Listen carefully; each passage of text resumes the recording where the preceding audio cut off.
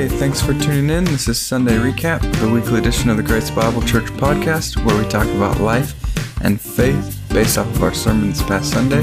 For more recordings of our sermons, to catch some of our past podcasts, visit bgrace.org/podcast. For more information about Grace Bible Church, visit bgrace.org. I'm Joey Colon. I'm Chris Webster. Additionally, I'm Jim Wilson. Then I'm Dave McMurray. And I'm Kendrick Spells. Tell you people, you can't say anything with these people or everything turns into a joke. Last week I said, Eunice said, and I'm Eunice, and it sounded great. Let's do that again. So I was like, well, I'm blah, blah, blah. So, I follow the rules, Joey. I'm one of the good people. Chris went first. And Kendrick. Chris said, I want to do it, but I'm not going to do it. And I started the rebellion. That's right. So good. Rebel Leader 1. Well, this week's sermon is about obeying and about, I'm just kidding, doing what you're told. All right, well, that's, yeah. I guess this is really the content people come for anyway. They come to see you guys joke, not to see me be serious. So I guess we could just stay on that. But this week we're in Daniel chapter 7. Dave's back from Memphis. Back with us, we had Wesley Pope last week, which your notes say to thank him. So you can thank him Wesley as many times as you want. Yep, there you go. Thank you again. Yeah. Wesley, if you're watching, that's the title of this podcast. We already got it. All right. Daniel chapter 7. Your title was Don't Fear the Monsters. Your points were, I guess, because God is judge, because God is the answer, and because humanity is being renewed. But before we even get into the points, I was hoping we could talk about apocalyptic literature. I know when you did your preach ahead, you were like, I should talk more about it. But you were like struggling for time. So here's your shot. Apocalyptic literature. In your sermon, you said it's revealing literature. And I was just wondering, and you said it's valuable, but you said it's valuable because all scripture is valuable. So I'm wondering if you have more reasons to talk about why it's valuable, what it means, etc., etc. Yeah. I think the unique role that apocalyptic has played throughout, we would say, redemptive history is speaking to people in especially tense times. So the book of Revelation encouraging the saints who are being persecuted and beheaded, and it uses like dramatic imagery. First time I really studied Revelation in depth, I came away with the feeling that it was like almost like a music video. You know, it was just kind of like artistic and very visual. And you have the same vibe with Daniel. So, you know, the people of God are struggling, and there are these visions that they're going to struggle more, but that God is ultimately conquering. So I think there's something unique in the way that like artistic, or maybe we would just say unusual modes of communication help people that are hurting or serve people that are hurting, if that makes sense. So there's just something weird about it that kind of in our normal middle class life just seems odd and it seems weird. But it's maybe it's coming in a side door might be a way to say it. You know, it's like this weird artistic presentation. I don't know. I'd be kind of curious to hear what Kendrick and Chris think as artists. Like the actual form of apocalyptic in the Bible might still be weird to y'all, but what would you say does that fit like how art connects with people that are hurting or, you know, in strange situations? Yeah, for sure. I think we talked a little bit about this at small group. And so I think art often is, you know, to oversimplify it, we talk about it. It speaks to your heart, at least as much as your head. And so even I think that's what's interesting is, especially I guess in our tradition of church, we're very analytical. And so even the sermons, like you do such a great job of picking apart. But it's like at some level I was thinking, oh yeah, like what dreams do to you is they completely engulf you in this this visceral experience of a thing, right? It's not even that you don't have time to sit down and say, okay, let me pick apart every little piece of this and understand exactly what it means. You just experience it. You feel it instantly. And so I was thinking through, wow, this is these strange layers. So he has this dream, then he writes it down, then that's read to other people, and then eventually it gets to us, and now we're preaching a sermon on the thing that was written down about the dream. And so, yeah, it is kind of, I think that's part of why it can be harder to digest. Amazing job. But yeah, I was thinking that, like, oh, you can't, it's hard to just recapture, like you said, when the dream is like making you feel these cultural metaphors that almost have to be instinctive to really get the same experience, right? So I think, yeah, it's meant to talk to your heart. And so it can be a little bit confusing to try to really recapture that thousands of years later and in a different completely time and place and culture and all that. So, but yeah, it's fascinating to think what was God's reason for doing it the way he did. And like you said, I think it is to like just feel hope even more than just to cognitively like look at the dictionary definition of hope or something. What do you think, Kendrick? Is that you have anything to add to that? Yeah, I think it's like from a musician artist standpoint, I think even when I write music, you can never really know what I'm fully writing about unless I sort of tell you, or unless you're in my mind or in the room at the moment. So I can make a song about a car, right? But a person will never understand like the depth of what went into that song, why I chose to write the song, those sorts of things. But I can reveal to you a little bit of, like, here's what I want you to know from the song. So I think apocalyptic literature to me is more like this. I'm creating something that I want you to know. Here's a truth that I want to reveal to you. It's weird. You never really know how deep it goes. You can get caught in this rabbit hole, this trail. But here's the message that I want you to know from this literature is this. But I think the beauty in it is the layers that are in it, and they're constantly being peeled back. And I also think, lastly, I'm going to use those words now. Additionally, lastly, and I think, lastly, when I think of it, I just really think of it. I had a music teacher that used to say, even though we are in a music class, writing things down in metaphors and similes is the microphone to your mind. He used to say, the way you write something is the way that your heart wants to tell it, but it may not be the way that you perceive it yourself, or even the overall message that you believe about the subject. Sounds confusing, but that's kind of the way I view this apocalyptic literature here too. Yeah. From an artist standpoint. Yeah.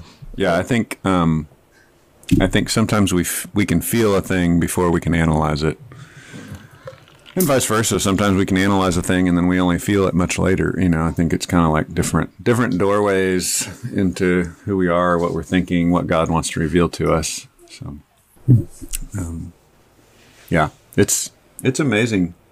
What's weird to me, I think, as I've studied it more, is realizing it wasn't as weird to the first audience, and I think that's my job, is to try to reduce that distance. It was still weird, I think, and it was still probably on the weird side of their different forms of communication even back then, but I want to reduce the weirdness of we're just totally foreign from their culture, so that adds extra weirdness, so yeah, anyway, that was the goal. Well, I have another thing before you actually started into your main points. You talked, I have a couple still actually. Lots of notes on your introduction. I guess that's what happens when it's 20 minutes long, right? So, like a triple introduction. So. Yeah. You talked about the Antichrist or Antichrists plural, saying there are many antichrists. So I was just wondering if you could, or if anyone, maybe Jim could talk about it. Jim probably is an expert in antichrists. He's studied all about it. I don't know. Not so many. I had to pick on Jim because he hasn't said anything yet. Anyways, I just wanted to spend a minute on that because you, again, were in your sermon preach ahead. We're kind of like, I don't have enough time to talk about all these things. I think this is one of the things that you were talking about then too. So I'm curious. The text led you to that from, I guess, the monsters, and you said the fourth monster, Roman Empire plus, and that would include Antichrist. And then you mentioned the New Testament text, which is what, John? 1 John? Yeah, First John 2. Yeah, 1 John 2, mentioning that there will be many Antichrist. So, anyways, any thoughts on Antichrist? Or singular? Yeah, I think the point I was trying to make is no matter who the Antichrist is or how many there are, that the main point still stands that God wins, you know. So that's kind of the big idea is there is comfort and encouragement here because God wins. I do actually think there is one Antichrist, and I think Scripture's pretty clear about that. But I think, as John says, but there's this whole spirit of Antichristness that exists, and there are many who are Antichrist. You know, so it's like, I think John is saying, yeah, actually naming the specific character is not that important. He's kind of affirming that. We've got a whole world that's Antichrist. And so that's the, I think the edge we have to walk of reading Scripture and saying, I have to see myself as the bad guy in Scripture, but also for hurting people or persecuted people, recognizing, but Scripture really does speak to hurting people and say, there are bad guys out there hurting you, you know, and there's something for Scripture to say about that God will just defeat evil and stop your persecutor someday. So that there is real comfort there. But then Christians generally have to take this extra step of saying, and how do I become the bad guy? You know, like, God forbid that I would then persecute others. Like, what does it mean for me to become a person that makes a difference in this world and does not become a bad guy myself? So. Is it Nikolai Carpathia? Oh, sorry. Oh, yeah. Anybody know that name? Yeah, I read that Did book. that bring any? Yeah. Oh, man. Well, you know, the thing I was going to say is that at least my background has been oriented to figuring out all the details. What does this mean? And what does that mean? And, you know, and so people get lost in the reading the headlines in the newspaper and trying to compare it to what's in the apocalyptic literature. And I really love the way you put it together, Dave, so that we see that here's the end and here's Jesus in the midst of this. And here's how he's described through this literature, showing that is going to be the end game. And I think that really helps, that we don't get lost just trying to figure out, well, who did this and who did that and what does this mean? You know? Because I think people give up. Yeah. After a while of doing that, they finally say, nobody can figure this out. So I'm just not going to read this anymore. Yeah.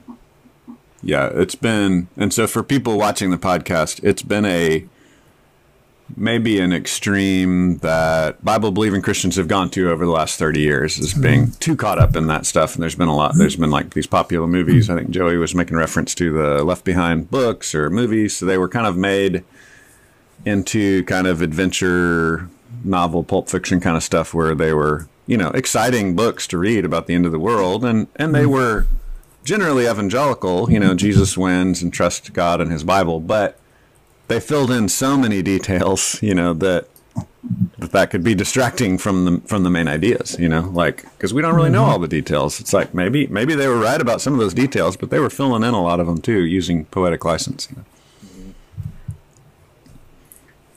Yeah, a lot of them. Yeah.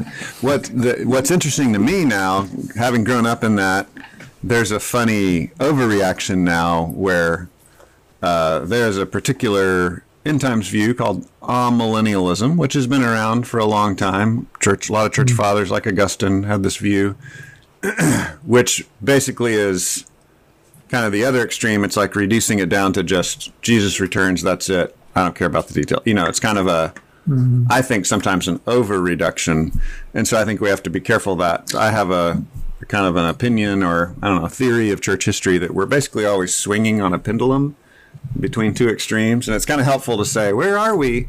Where are we in America? Oh, we're obsessed with money and wealth. Okay, that's going to affect how we read the scripture. And, where have we been? Well, the evangelical church has been, maybe at the height in the 90s, it was all about, guessing all the details of the end times. Very dispensational, very premillennial, very, left behind is kind of the mark of that.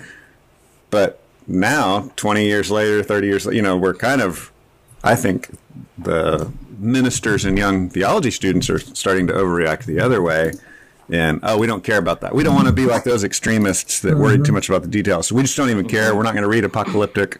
We're not going to interpret the details. And you're like, that's actually a swing back the other way of leaving out a big part of our Bibles. Like we should decipher some of these codes and riddles. We should study it. So. Well, the last thing I have for introduction is lizard brain. I have it Lizard circled. brain. Someone asked me, actually a counselor asked me, like, Dave, you don't actually believe in the lizard brain theory, do you? I was like, well, I was glad you brought it up.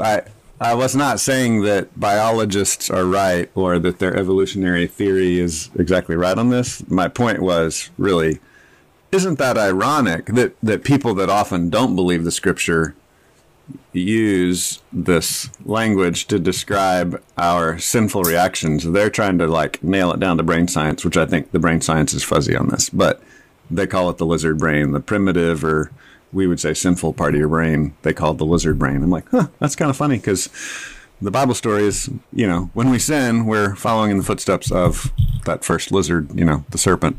So I think I was just kind of pointing out the poetic irony of it all. I like it because calling Satan a lizard is feels like smack talk. It's good. That old lizard. Yep. A beast. A monster. That's all you got about lizard brain, huh? That's all. Anybody else have anything about lizard brain? Good. On to the points. Yeah. All right. 20 minutes into it, just like your sermon. Look at us. Sorry about that. All right. Main points. Your points were God is judge, Jesus is the answer, humanity is being renewed, and the dogs and children agree. All right. Tell us about your main point. God is judge. Point 1 from verse 9 through 12. Yeah. Well, the monsters come first. That was what I read in the introduction part. Got monsters, and then the vision switches, and he's now in a heavenly court, and he sees the Ancient of Days. He sees God sitting on a throne as judge with fire coming out. And so, kind of like Chris and Kendrick were saying, there's this lived body artistic experience. You can't understand completely without having some artistic explanation and interpretation from the prophet, from the angel that was standing there with Daniel. But there's this scene of monsters, the sea, the roiling chaos, all the oppression and the hurt we go through with bad leaders and unjust systems. And then the scene switches to, and now there's this judge on the throne, and fire shoots out, and he is perfectly wise. He's the Ancient of Days. He's the oldest of the old, the cleanest of the clean, the wisest of the wise, the purest of the pure. That's what all the symbolism is. He's got white hair. He's got clean clothes. He's got fire shooting out of his throne. And then he destroys that beast. The worst of the beasts is just destroyed before his throne. And so I think the big picture is, hey, yeah, we're all acquainted with the monsters, right? We all get that this world is nuts and we're hurt by people and everything's bonkers. But we've got to have the eyes of faith to see the revealing of God. God is on the throne. He is the judge that will ultimately judge evil, and that should be reassuring to us.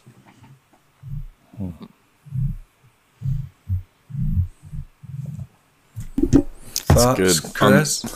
On the artsy side of things, I was just thinking, again, following up on the apocalyptic side, I was just thinking, man, this is a culture that has no TV, and you know what I mean, like, and no movies, and so it's weird that we've sort of outsourced our imagination to Hollywood. They do all the work for us, and so then this is that, like, when you're all you have, and you're used to imagining these things, just how vivid it would have been for them. We were pretty atrophied imaginations, really, when it comes to reading something. And yeah, I know that's really beside the point.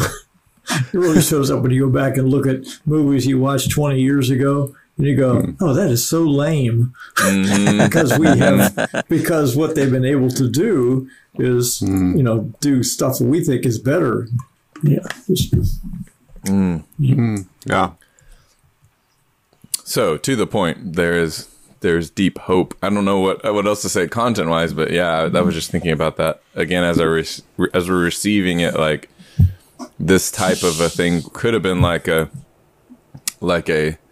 song in their heads, right? To people who are suffering, remembering, no, this is who our God is. This, like you said, the oldest of the old and the purest of the pure, the wisest of the wise. Like, what a cool thing to cling to. Yeah. I was also thinking how in the ancient world, because they didn't have TV, and like you're saying, because their minds weren't filled with these alternate images, they meditated. They had an imaginative visual brain. I don't know how to say this. Like, I think it was much more normal for them to have daydreams and imagine things on their own. Does that make sense? So that's something I think we're losing the ability to do.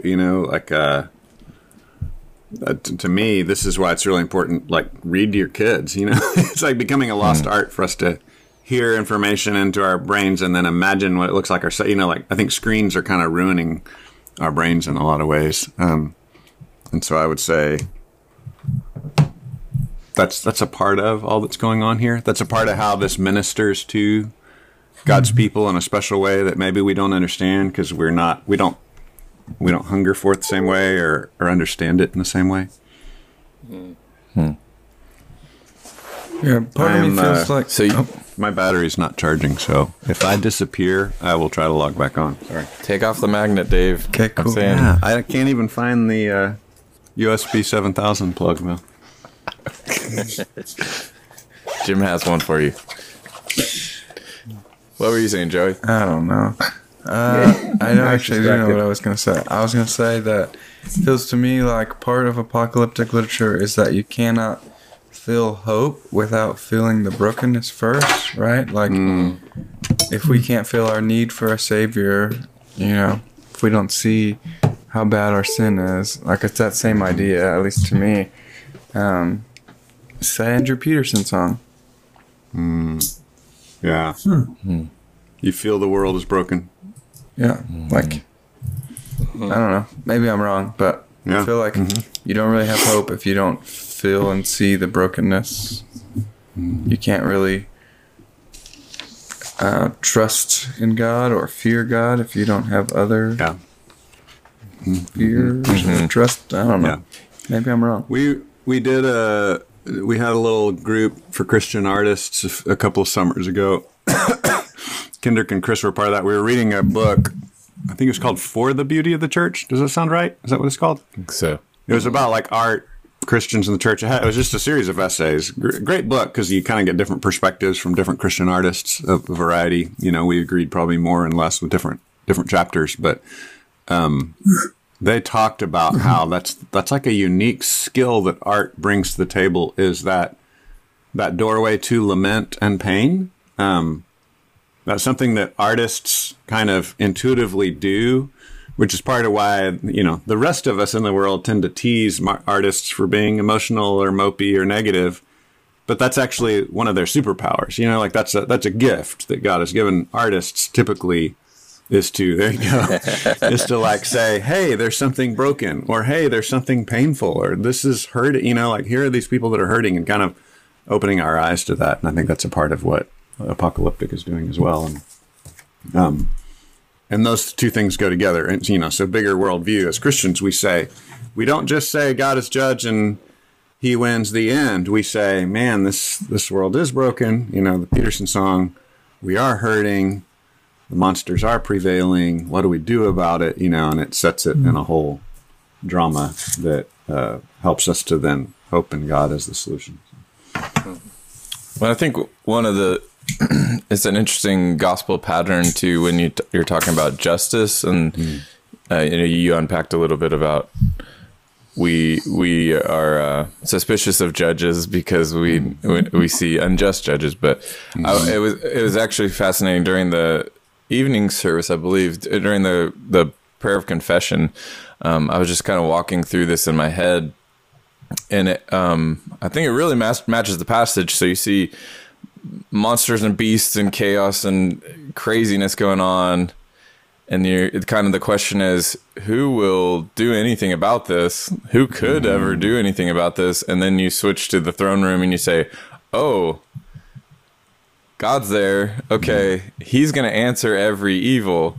But it's interesting because that's not so that's that's one of the first steps that you can have is like, oh, there is anybody at all who is going to answer this for the evil that I see out there. But then you say, so he's going to answer every evil, but then as Christians we say, he's going to answer every evil. Like, I'm part of that, including I would something like a beast, and so that, and then so like as I was kind of every time we're doing the prayer of confession, I'm trying to try to bring in different flavors, and it ended up being that, God, we know you have the final say for everything that is wrong, but somehow your final say for us is grace, right? And this amazing, just once again, we should be burned with the beasts, but you allowed Jesus to be put in our place. So I don't know, just that's kind of another flavor of walking through that. Who will answer that? Well, for one thing, we have to believe God really will answer that. And that does two things. That gives us, he's our only hope for an answer to evil outside, and then we marvel at grace for us and say, once again, we don't deserve it. We acted just the same as the beast did, Yeah, that's, I think Chris was saying, Dave, my favorite word for the sermon was the smelting. So that kind of, I guess that word is what Chris just really broke down, but it makes me think what he was saying, how you were saying with the whack-a-moles. There's this evil, and we're all pressed to sort of kind of do something about it or figure it out. And even for skeptics, one of their things is their reasons for rejecting Christ. A big reason is evil that's present in the world, and God not being a just judge and handling the evil. But I think us realizing that God will answer this evil, like Chris was saying, once and for all, finally, I think there's sort of this beauty in this is we see God having this sort of thing where he allows evil, trying to be careful here, to be present in the world. But to Christians, this loud, this obvious reminder that I trump this. I am stronger, bigger, powerful than evil, and all of it will be answered. Sunday, story time, Sunday, after the sermon, I go home, my wife, her mom, sister are in the kitchen cooking, and they're talking about what movie they're getting ready to watch. So my nephew comes in there with me and her dad, and he's like, I don't know if I want to watch that movie. It sounds sort of scary. It wasn't a scary movie. It was like a suspenseful police crime movie. And he said, it sounds kind of scary because I don't really like when, for one, I don't really like when the bad guys win. I don't really like monsters. And I was like, the Bible talks about monsters. In my attempt to kind of console him, And he was like, does it? I was like, dude, yeah, it talks about like lions and beasts with wings and plucked feathers on 2 feet. And he's like, that sounds like a scary chicken. And I was like, well, do you think? I was like, well, okay. Do you think God is powerful enough to defeat like beasts? And he was like, yeah. And I was like, well, what about a scary chicken? He's like, dude, I don't know. And I was like, man, listen, God is strong enough to defeat a scary chicken. He's going to also judge that scary chicken. God is just, and any evil in the world, he is the ultimate say. He is the ultimate judge on that. And I think the Bible is so good because without being too, I guess, condensing, what's the word I'm looking for? God wins in the end. That's sort of what this is as well. He wins in the end, and that's kind of what I told him. It's just that movie that you may be scared to watch. The bad guy may win, but not in the story, not in the scriptures. Word. I love that's really helped me too in dealing with scripture. Not dealing with scripture, and dealing with stories out in the world. Because for a while, I didn't want to watch any movies that were sad, or any movies that had a postmodern, bad ending, bad guys win, anti-hero movie. I just couldn't handle it when I was younger. I absolutely couldn't handle it. And the interesting thing is, as I've grown in scripture, it actually makes it easier for me to enjoy stories that don't have a happy ending. So I'm like, well, that's how a lot of my weeks are. But I know in the end, with God eternally, it's a happy ending. But these movies, these stories with sad endings kind of reflect, sometimes that's how my day is, that's how my week is, that's how my month is. But there's an ultimate happy ending. So it's interesting. Wrestling through that's been a change in me. Just as I've grown in my faith, not to recommend that we need to go out and watch so many sad movies or whatever, but just in my own faith, I've seen that. As I've grown in my faith, I actually have a higher tolerance for sad books and sad movies. What? And I think there's an important, like you said, like this sort of digesting of secular stories. And I think it's so important for our worldview to hold on to. We see this really clear thing in scripture, right? Of clear evil and clear good, right? There's no question of like, there's this judge guy and he might be good and he might be bad. Oh, look, he made a mistake. Oh, well, is he a monster or is he not? And it's fascinating. Like there's this beautiful light and darkness that from a Christian worldview. So we believe that's ultimately the state of things. We know we have a trouble wading through it down here on earth, but I see like more and more modern art. Like you wonder about why are there so many more stories and movies where the bad guy wins, And on one hand you're like, oh yeah, interesting and surprising. But on the other hand, I think there may be this deep undercurrent of we realize we're the bad guy. And so if the bad guy can never win, right? Like who are we relating with? Both that and the whole like the flawed hero movement. You see, like there's almost no superhero who's actually he's just good. He's just, he just does stuff right and he's a stand-up guy, like almost Superman is like at the way that he used to be portrayed because he would just always do the right thing and there was no wrestling. And it does make it a more interesting story now, the newer versions of wrestling with the inner demons and making mistakes and stuff, because again, that's what we resonate with. We are like that. But we have to always remember we're not the hero. Again, so just parsing through that from like, okay, what is the Christian worldview and what is the earthly worldview, and why do I love these things, and when is it a temptation to make God more human when I need to watch out for that and to say no, the ultimate hero he's just purely good. There's no no secret plot. There's no surprise. It's just other than he's so good at surprising, we've never encountered anything like that. So does that make sense? Like just this, this wrestling. It's interesting. Again, I think there's a pendulum there that we swing to, and even how we teach the Bible, because Bible characters are clearly wrestling with inner demons, so there is no perfect hero in the Bible except for Jesus. Daniel is probably the closest. I'd say Joseph is a second closest. Those are the two characters, probably the only two Old Testament characters that just don't have any obvious flaws, and even Joseph has some, probable flaws that's a little fuzzier. Daniel, there's no obvious flaws, but everybody else, flaw after flaw. The story is one story of a failed leader after another, which, to your point, Chris, shows us that, no, God is the real hero. We're not the real heroes.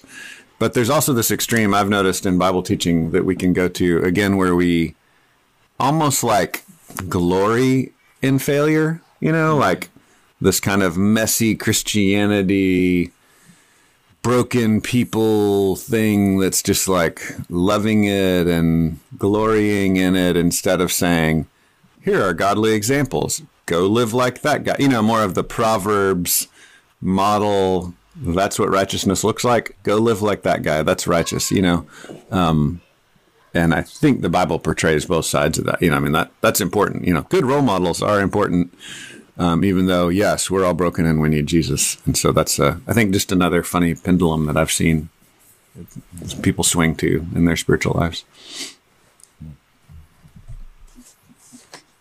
All that on God as judge. Well, really, fun. that's Jesus' the answer to, let's not kid ourselves, right? We covered most of it. It's all tied together. Yeah. We're following the example of Rebel Leader 1 and combining points. Good job, Jim. Oh, Rebel Leader 1. Red Leader. All right. Well, honestly, I was looking through my notes for Jesus the answer at the same time, and really we covered most of the things that are in both of them. I don't know if you guys have anything else for Jesus the answer, which was the second point, but coming on the clouds. Do you think the Jewish leaders saw that when he was resurrected, or do you think nobody will see that until he physically comes on the clouds? What do you think? Both. And you listened to my sermon. Good answer. You guys always want to have your cake and eat it. Because scholars do go to one side or the other. Some people are like, nope, it just means future, and others say, nope, it really was just the resurrection.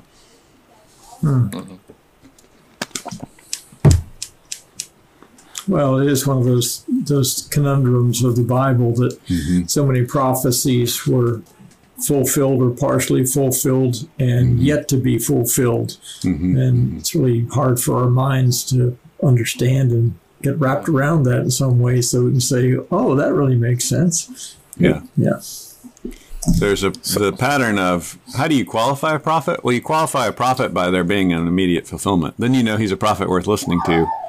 And then you're looking for his, once his immediate fulfillment has been like, oh, he's trustworthy, then you're going to trust his 2,000 year or 5,000 year fulfillment.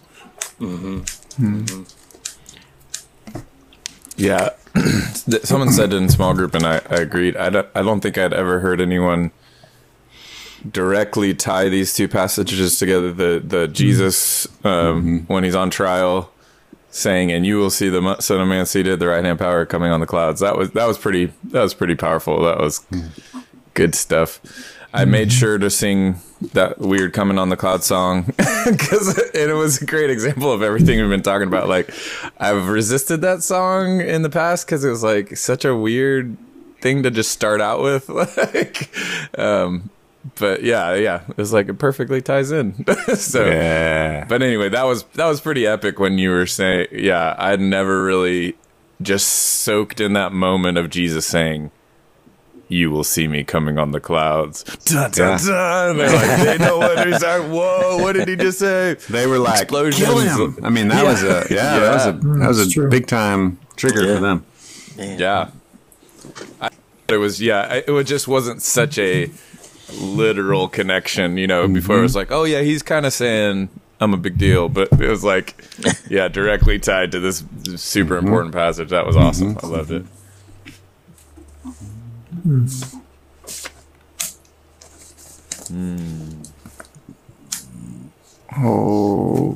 Okay, third point. I mean, Do it. I mean, we spent so much time talking about Jesus being the answer in the Jesus and the Judge section that I seriously, I'm reading my notes and I don't have anything else. Cool. So much time was spent on the juxtaposition of the just and the justifier. Well, actually, Dave, can you say some more about the point where you said Satan has been defeated? All we have to do is resist. Yeah. Yeah. I thought that was really, really helpful. Some people, I've heard some scholar, and I didn't use this phrase, but this would have been good for the monster concept. Some people say it's like he's been defanged, or it's like he's a dog on a leash, you know, like you walk by a yard and this scary dog is coming at you, but he's on a chain. That's how some people have described it. So there's like an ultimate defeat, even though Satan is allowed to still wreak havoc, you know, like he still has some kind of jurisdiction, and that's confusing for us. You know, it goes back to a lot of the stuff we walk by faith is already, but not yet. You know, we're already seated at Jesus's, with Jesus in heaven, Colossians 3:10. I'm trying to think of the exact phrase, but we're already with Jesus in heaven somehow by faith. Like we're in our Father's arms of love, yet we're still living out in this broken world of sin. So yeah, I think the phrase from James is submit yourself to God, resist the devil, and he will flee from you. And so there's just this sense of simple resistance, like, no, devil, I'm not following you. I trust Jesus. This is what Jesus did for me.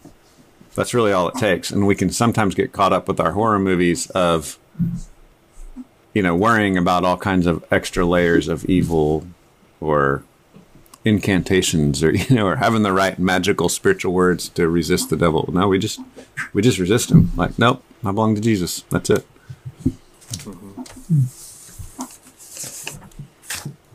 Did that satisfy you, Jim? Is that a good enough answer? I feel so much better that you let me say something at the end of that. Good. All right. Final point. Humanity is being renewed. I almost said restored. I guess that counts. Yeah, I messed that up. I turned in restored for the slides, but I wrote renewed in my notes. So then while I was actually preaching it, I was like, wait, my brain was switching That's out. why my brain went both ways. Yeah. Okay, cool. Yeah. I'm not as dumb as I think I am. Yeah, I went with renewed at the last minute because that's the word used in Colossians 3:10. So I was like, that ties in, because I'm really trying to connect the two. Colossians 3:10 is a beautiful retelling of this section. Well, for this section, I have like 3 notes, and I'm not really sure where they fall into everything. So I can start if nobody has anything else. Go for it. All right. My first note is you said something like, we will be defeated, but we will have final dominion. I think you were talking like around when you were reading the text, probably when you were reading Daniel 7, one of your like little commentary portions. I don't remember what that was about, but I wrote that down. So verse 21 says, the horn made war with the saints and prevailed over them. But then verse 22 says, until the Ancient of Days came, and judgment was given for the saints of the Most High, and the time came when the saints possessed the kingdom. So there will be a prevailing of evil, Antichrist, we could just say forces of evil in general. We know that to be true through human experience in the history of the church. Evil has prevailed against Christians, but, you know, the way the Revelation would say it is, the martyrs are actually the victorious ones. They are the ones who have overcome by the blood of the Lamb, and they are in heaven. They are resurrected, you know. So Christians would say eternal life is the ultimate win. That's the ultimate victory. And so there is an experience of defeat we will have in this life. You know, some of us are going to go down by cancer, by murder, by getting hit by a bus. So there's a sense in which this broken world will defeat us. But by the power of the resurrection, you know, we will prevail. And so there's another phrase where he said, verse 25, he said, he shall speak words against the Most High and shall wear out the saints of the Most High and change the laws and the times and the seasons. But then verse 27 comes back around.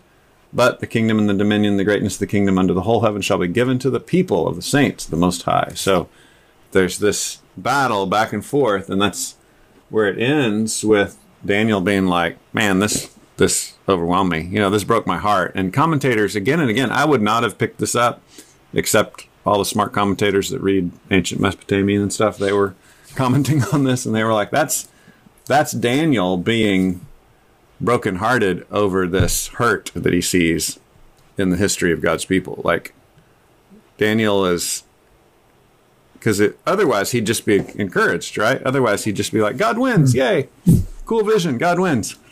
But he's like kind of heartbroken because he sees visions of years of God's people being prevailed against or being worn out, verse 25, so Daniel gets a vision of real pain that we go through in this process. So I was trying to say, you know what? Pain is the process, but God is renewing us, renewing our humanity through this process as we follow Jesus through death and resurrection. There's actual real renewal and real purpose to what's happening.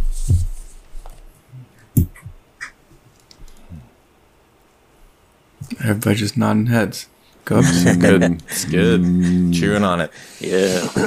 All right. And you talked about the fairy tale of everything being renewed and restored, right? And rule being what kings and we're queens. made for. Yeah, kings and queens. Yeah. I don't know if Kendrick could speak to this at all, but I've just read a lot of articles and talked to a lot of friends that have said that the Black Panther movie was a big breakthrough because in our culture, blacks have not had a lot of stories of victory. And so the Black Panther movie was the story of victory and kingship and heroism. And so kind of a lot of whites geek out on these kind of like mythology tales, like, I don't know, Narnia or the Lord of the Rings. You know what I mean? There's a lot of options out there for cool fairy tales that are very white centered, but Black Panther was kind of especially exciting for a lot of my black friends because that kind of king and queen mythology was brought to the black community in America. And I was trying to say we all long for that. Like, we all want that in our stories, and we get that in the gospel in an ultimate sense. But I don't know. Do you think I was onto something? Kendrick, was I like way off, or did that make sense? No, it did make sense. I think the comment of the culture is like, even when like black people have been in this way, had movies made about them. And so I was watching a movie the other day, I think it was Free State of Jones, where they were this guy helped them to escape bondage, escape slavery, but they weren't the ones that was helping one another. It was like there's this other savior that came to help them. And then, like you said, this movie was a depiction of, okay, we are the ones who did this, who built that, but our king looks like us. He represents us. And so I think without trying to idolize that, it's pretty cool. You said we get that in the gospel. Even with Jesus, our king, he came in the flesh. He dwelled among us, and he rules at the right hand of the Father, Colossians. So that was the kind of the scope of what that movie meant. I think it was a shift from, yes, we have been delivered from oppression, but there's always someone else, like this white savior is what it's called, that comes and gets us out. But in this movie, we're the ones that are the king, we're the ones that are powerful, and we built this famous city on our own. Yeah. I think it goes back to that just artistic imagination, which is part of what's so cool about Apocalyptic. It's talking to the kind of visual imagination. And so that's part of what we love in stories, kind of seeing ourselves in a story or being able to see the world in a new light. And that's what I was trying to say is actually real, the real fairy tale. People take issue with that, right? Like it's like, well, fairy tale always means it's not true. Well, there's a sense in which it's like a tale of wonder, but in the gospel, it's actually a real one, It's still a tale of wonder, like a fairy tale or a superhero movie or a mythology, but it's a real one. It's a true one. And so these stories from literature and comic books and fairy tales we love because it helps us kind of see our lives in a new perspective. But in Christianity, that's what God is actually doing. Like, he is actually making us into these superheroes, kings, queens. That was his original plan. That was the Genesis 1, 26, 27, 28 plan, was human beings will rule and reign, have dominion, and project this glorious image of God. That's what we were made for, and then we traded it all for sin, and we end up being the monsters and the bad guys. Man, it makes me think of when you were talking, Kendrick. It made me think of the talk of like Abraham and being grafted into this. Yeah. It's like I don't know, that just awoke my imagination a little bit about like basically we've been grafted into this family, and we now really do have like royal blood flowing in our veins, like that. I can think that's a storyline we hear a lot or see a lot, is like there's this secret people that have the royal blood in their veins, and they may be, you know, held down now, but one day the kingdom will return, and you know, that's all of that. That's so cool. I hadn't gotten to really ponder that from the Black Panther side of things, but that's so huge. Like to think, have that new story written. That's awesome. And to tie that into even better, right, into Christianity, that it's not just owned by one culture. Like it's a new people and a new creation. That's awesome. It's good stuff. And so that affects our calling. I think, you know, you can look at, like in Colossians, then it unfolds and it says, so therefore flee sexual immorality. So you can look at morality, or, you know, it says flee anger, free malice, stop talking smack. You know, it has a whole list of righteous things we're supposed to do. There's one way of looking at Christianity that's like, God said don't do it, so don't do it. You know, like that's one way. And that's fair. God gets to tell us not to do stuff. But there's also this different way of like a vision. You know, God has a vision for your life, and your vision, the vision for your life is to be this superhero, this king, this queen. Like that's the vision. And so what that involves is putting away this beast behavior, putting away this immorality, putting away this malice and slander, stop lying to yourself. You know, the whole list in Colossians really grows out of the vision of, no, God has this renewed humanity purpose for you, this awesome, big, glorious purpose for us as humans. And so I think that's a different mindset for stepping into righteous living, you know, different than just kind of don't do it, but it's more of a like, oh, God has something glorious and wonderful for me. And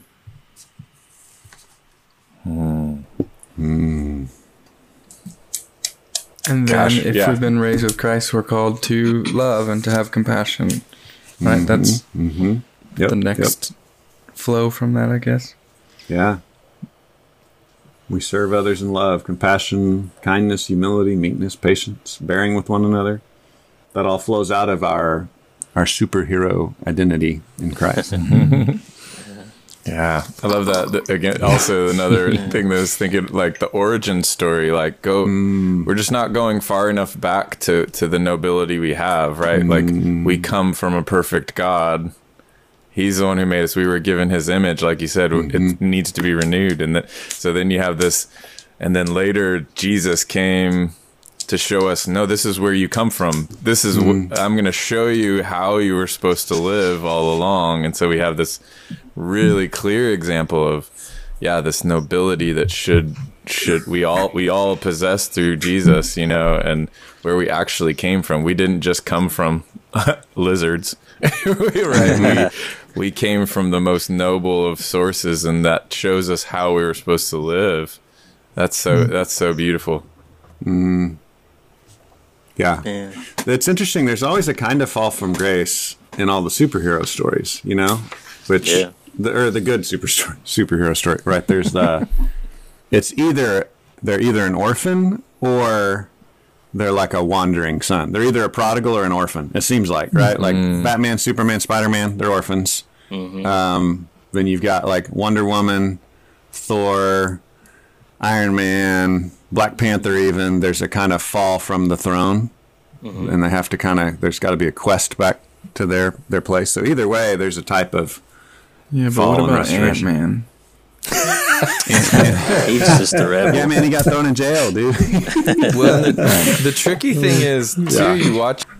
I mean, I'm just summarizing in my brain right now, but like a lot of them try to say, well, where's but I like returned to this goodness that was just in my heart or something. Some of them do have like, no, I had a like, I just watched the Superman, whichever the latest of the 1,000 Supermans is, but he had his dad kind of his parents were sort of telling him about nobility. So you either have like, okay, I had a role model, or a lot of them don't. It's just, oh, I just am inherently good and I just need to return back.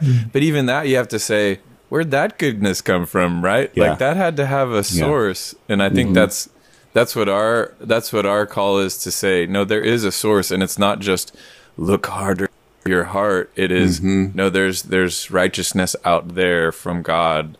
And there's Jesus as an example, and it's not just I have to rely upon my own innate goodness that's hidden under there, and I'm just not digging in deep enough. It's like, no, I need a new heart. I need, but I know where those any good impulse may come from, and I know how. I have an example, and we have a mentor. We have a father. That's the beauty of Christianity, and the Christian superhero story, I guess, is we have something else out there, and it's not just look deeper into your soul. Anyway, this has gotten really awesomely nerdy. Some people are going to hate this episode, some are going to love Comic it. books. Superhero Jesus. Yeah. Cool. I have two things. One of them probably doesn't really fit. I could make a joke about it later. The last one was, you ended by basically saying, of course we're going to be afraid of the monsters, but we need to be more afraid of the ultimate dragon slayer. That's what I wrote down. I don't know if that's a direct quote, but I guess I read my last note and thought, we have been talking about being more afraid of, but can you, or anyone, I guess, can we work through what that fear looks like? Because it seems like to say, don't fear the monsters, fear God, seems a little odd at face value, at least. And I don't think we ever really talked about that. So, that kind of makes me think, if I can switch to 1 Corinthians, I think you had. Death is swallowed up in victory. Grave, where's your death? Where's your victory? Death, oh death, where's your sting? And it's like Jesus defeated what the monsters often threaten us with, ultimately, which is like either harm to our physical bodies or death. When we think of monsters, we think of this thing of, at least from my nephew with this scary chicken, it's like, I don't want it to kill me. I don't want it to die. But it's like the scary chicken slayer has really defeated the grave. I mean, the ultimate thing that we fear from these monsters, God has triumphed that. He has won the grave and defeated sin and death. So I think that is in my mind, an ultimate reason for us to have more fear in the Dragon Slayer, like Joey was saying, than in these monsters, is because he has defeated the one thing that they dangle over us or try to scare us with, and that's death. Yeah. I was thinking about, choices we make. We all do things we don't want to do. And what does that really mean existentially? That means we don't want the other option more. You know what I mean? And so I guess that's what I was trying to set up, that difference with fear. We're told to fear God, and that's hard for us to make sense of because we talk so much about the love of God and the grace of God. But we are commanded to fear God. It's right and proper to fear God, and to fear him is like the ultimate power in the universe. And so I think we fear God by grace. I think we fear God seeing that he actually loves us. And there's a sense in which I was thinking about that little boy that stepped in front of his sister.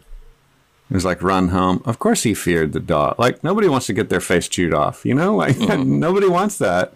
Yeah. Of course he feared that. But he feared seeing his sister get torn up more, And I think that gets at it a little bit, I don't know. I've struggled over the years. I've been preaching for a lot of years to actually unpack the fear of God. It's a huge, it's a huge well of truth. And I think somehow the fear of God is coexistent with trusting in God's love and grace. Because the Bible puts those two things together and it just doesn't, it doesn't fit with any other person in our universe except for God. God's the one that's like, oh, okay, fear and love and grace goes together, that's just like a hard thing to make sense of. I thought I was just actually looking up the definitions of fear and so you have, well, whatever dictionary this I'm looking at right now. So we have like 4 definitions. 1, a very unpleasant or disturbing feeling caused by the presence or imminence of danger. 2, a feeling of disquiet or apprehension. 3, a reason for dread or apprehension. And then 4, extreme reverence or awe as toward a deity. And I guess that was the thought I had as I was looking at that was, isn't it interesting that the fear of God is distinct, is different, is holy, right? It's different than every other kind of fear. It's sort of, like it says, even the dictionary recognizes that, like, oh, we've got another entry for fearing God. Just as God is unlike any other thing we've ever experienced, the fear of God is different than any other fear we've experienced. And it bears conversation, but like Kendrick was saying, what came to mind for me was, it's like, we're gonna have a cage fight between any other thing and God, and that's kind of what we're saying is, I recognize his strength is scarier than any of their strength. Like we've lost that a lot, and I think still sometimes we have that with kids and dads, and saying, my dad can beat up your dad, but what they're really saying is, I know this man has power, and that power is greater than any other power that could come against me, and so I'm willing to pit him against anyone you want to throw at him. Like, and I think that's more what we're saying. And the word fear gets kind of murky, but that's because fear of God is a distinctly different thing than fear of anything else. It's like those my kid can beat up your honor roll student bumper stickers. Just kidding. Yep. Any other thoughts before I ruin this? Good stuff. All right. Well, thanks for tuning in. This has been Sunday Recap, and we will see you next week.